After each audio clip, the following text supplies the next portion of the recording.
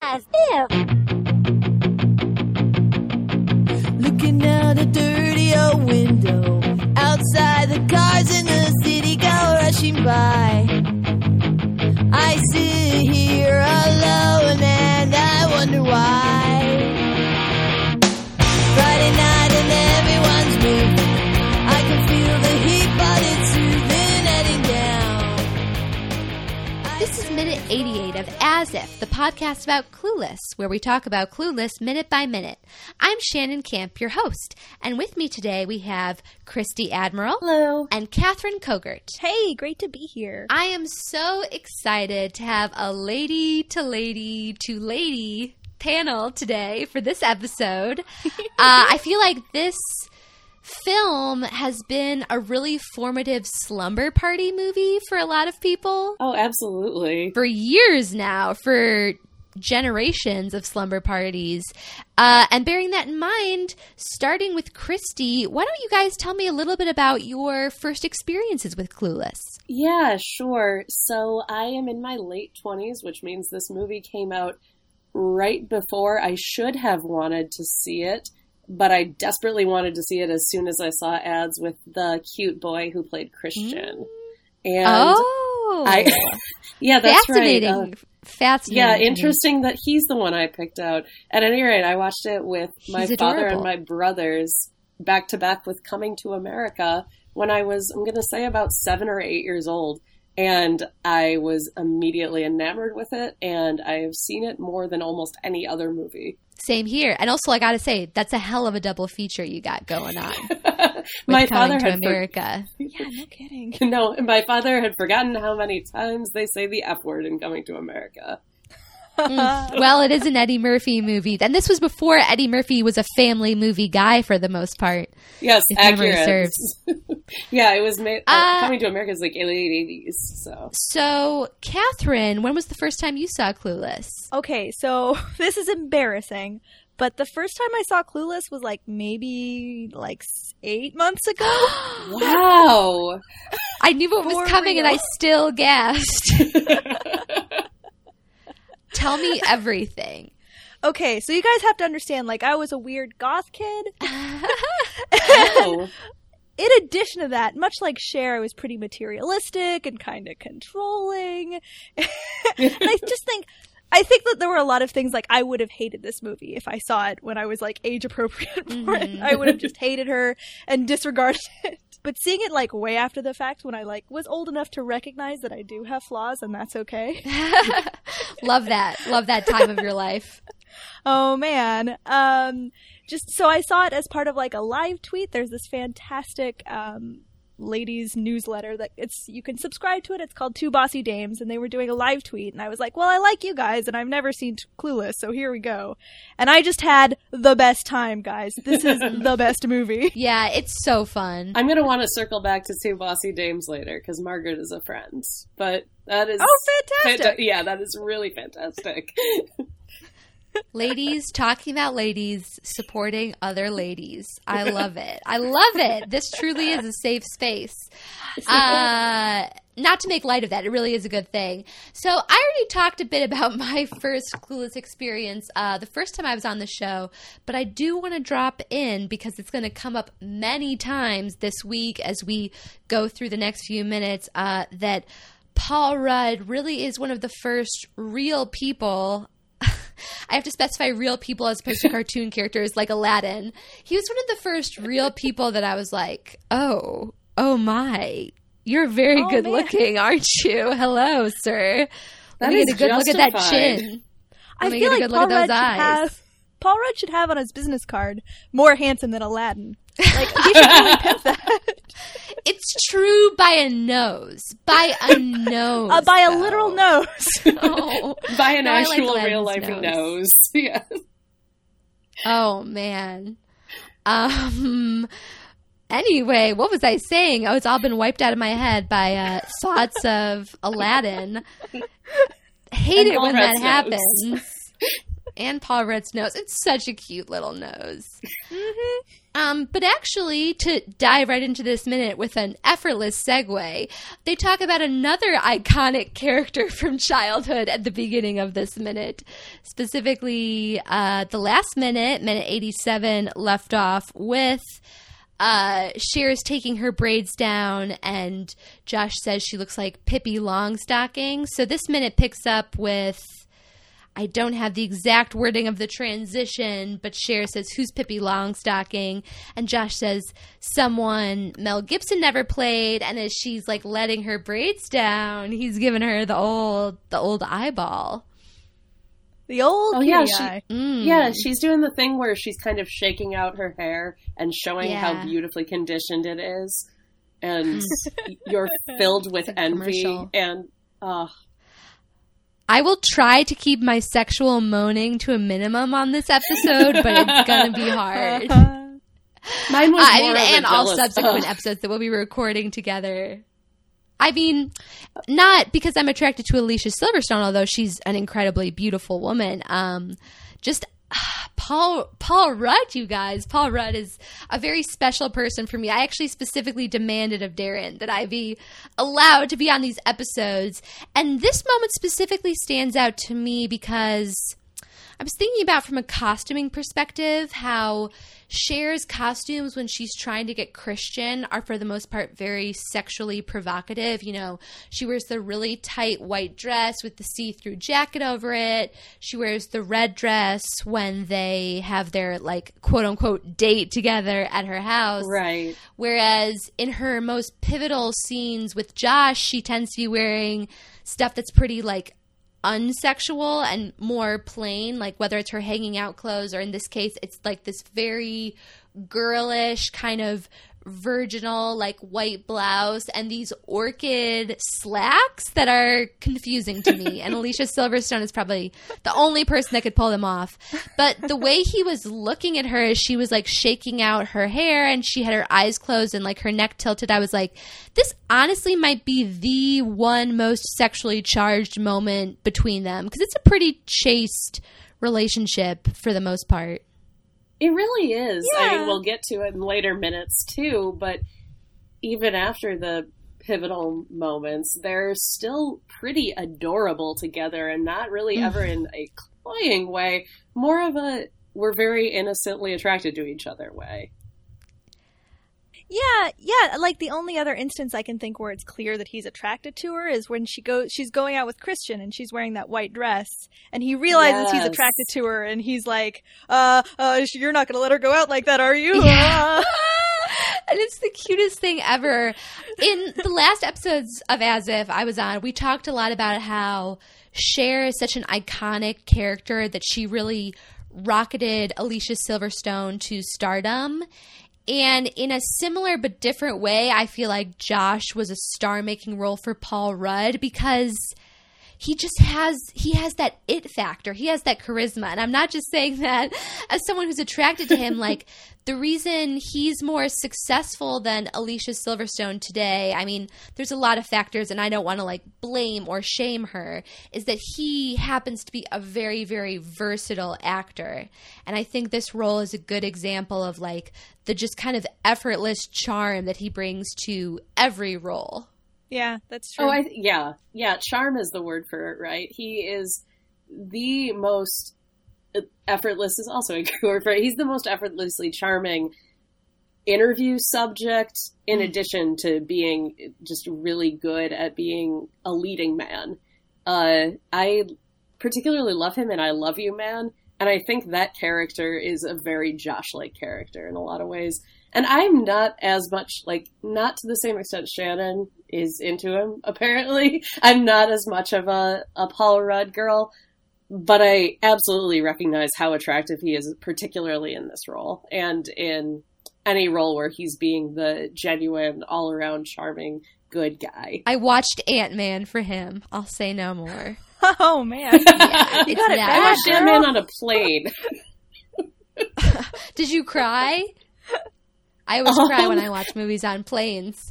It's the yeah. it's the Man, no. There's a scientific reason it happens. It's like it's in a difference in the atmosphere, like how the altitude rather. Okay, I I feel think better about crying out at the That's your Adjustment thing Bureau. to Google later, everybody.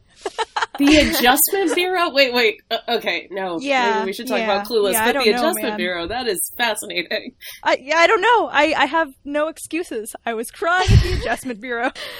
Something soulmates, the Adjustment Bureau. Roger Sterling from Mad Men is here, the Adjustment Bureau. Everybody's wearing fedoras, the Adjustment Bureau. I All was going to mention 3 the and I'm done. fedoras. Thank you. That's the thing everyone remembers. But to dive back in with people who are figuratively wearing fedoras, if not literally, there's this douchebag lawyer who's sitting across from them.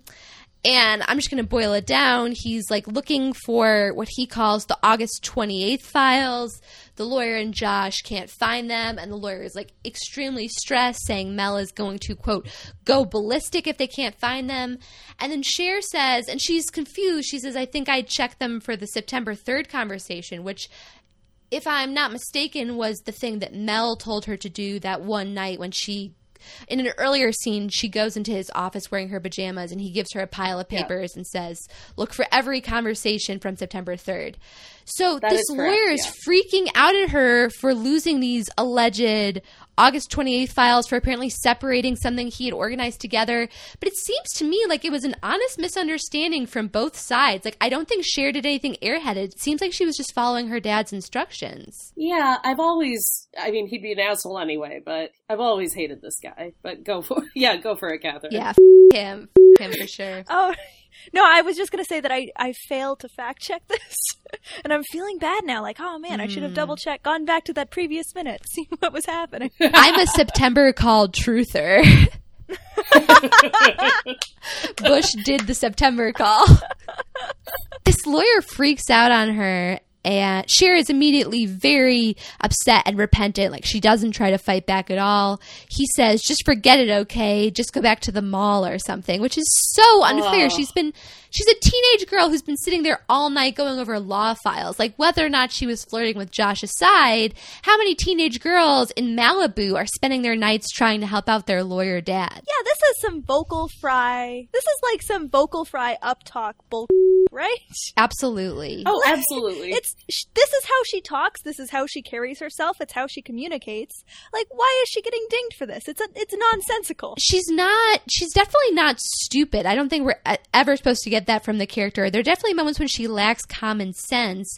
And if she really did mix up these files, this might be an example of that. Like, she kept sorting through stuff past the point where it was logical. But I think based on the scene with her dad, we're supposed to take that she was at least starting in the right direction. It wasn't like a huge up the way this lawyer is making it out to be. It seems like a mistake that anyone could make. So, sorry, I'm very defensive of Cher, but As you know, should be. that lawyer is obviously a douchebag. Yeah, and plus his shirt doesn't fit. And she's so upset and did not remember apologetic. that. She runs out of the room and up the stairs, and Josh is immediately very defensive of her.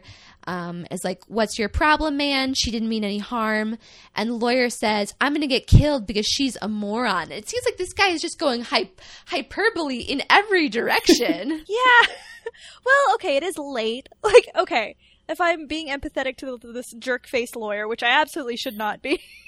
Devil's advocate, as trolls on the internet like to say. You can play devil's advocate.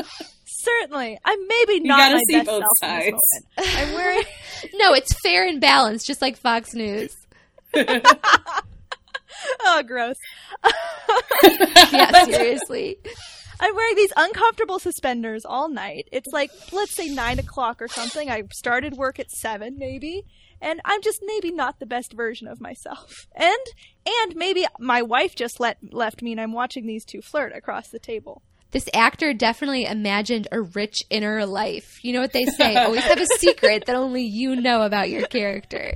He Yeah, did totally. not fill Paul Rudd in. Josh immediately leaps to her defense and says she's not a moron. You know, if you were paying attention to your assignment, it wouldn't have happened, which again just to me lends more credence to the idea that it was just a misunderstanding between the two parties, more so than a mistake on either's behalf. Now who's the lawyer? It's me, Shannon Camp, taking the stand. My client, Cher Horowitz. And then, but the lawyer has a pretty brutal line before leaving, a pretty brutal burn before leaving the dining room. Well, if you hadn't been playing footsie with the dumb kid, she wouldn't be bothering me. And that's the end of the minute. He gets that one last dig in at her intelligence. What a weird bird. Like, what a weird place to go. This is why I really think his wife just left him. Yeah, you're right. He hates love. And also, I agree with you that the suspenders are a factor. Mm-hmm. They gotta be. They're just restricting blood flow to his brain or something. Of note, because one of the things that we love to talk about on As If is the 90s, obviously. Josh is pretty much the antithesis of this guy costume-wise. He's wearing an oversized plaid shirt over a gray shirt and gray pants, and I still find him attractive, you know? He kills that plaid shirt look. He kills it. It's like the epitome of 90s grunge. It's just so billowy and it's buttoned like almost all the way up. It's kind of hilarious. It looks like he had to borrow one of Mel's shirts or something. I don't know if you guys have heard this before. Go ahead. I just need to reveal something about myself. My first boyfriend when I was 16 was never not wearing some combination of a Deftones t-shirt and a giant flannel shirt. This was in the 2000s, so you know where I stand. Yeah, thank you. Oh my god! So I don't know if you guys. Okay, so I don't know if you guys have heard this before, but apparently Paul Rudd mostly just wore his own clothes. Like there wasn't really a wardrobe for Paul Rudd. So this is like true Paul Rudd here. Oh, Paul. I did not know that. Oh, Paul. This is just proof that he's like a fine wine. He gets better with age because he definitely does not dress like that anymore. Also, his face looks the same. Let's be honest. Looks the same. Yeah. His face looks the same. His chin has maybe like a more defined cleft, and so now he's more handsome. Yeah, that's even better. Yeah.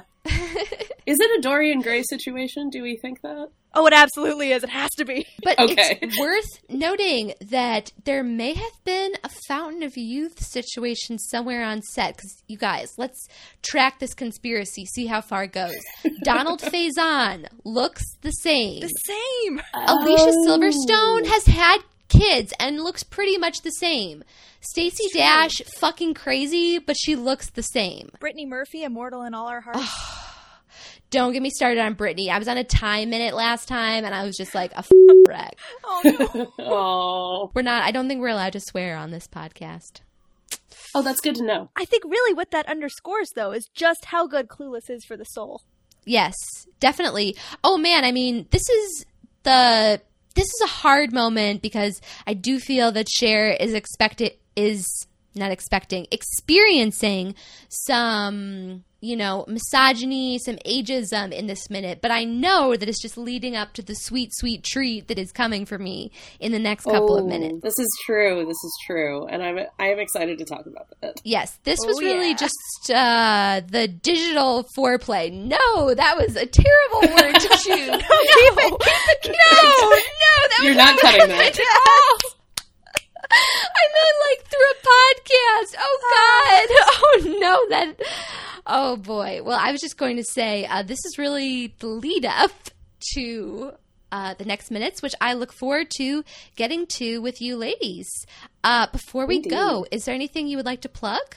We'll start with Christy. Sure. I am on Twitter at Admiral Christie, and you can get to anything I have written lately or anything I have tweeted about medieval times just by going there. Just about medieval times. Christy hasn't written anything else.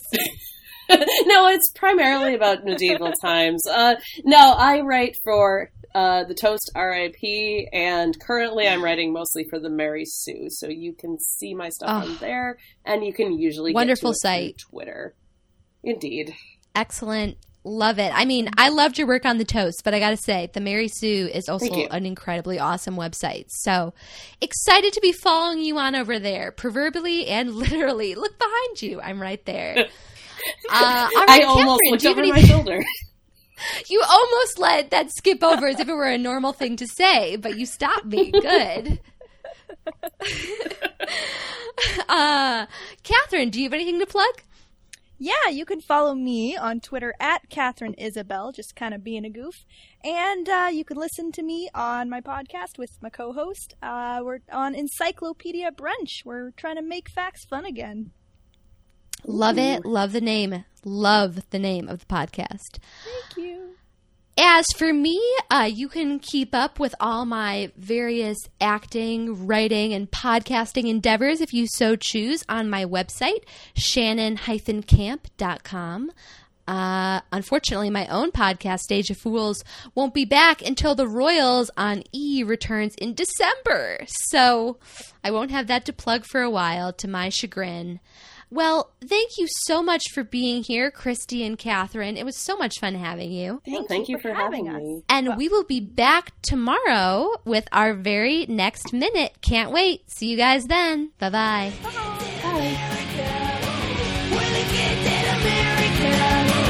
Everybody that 4 years ago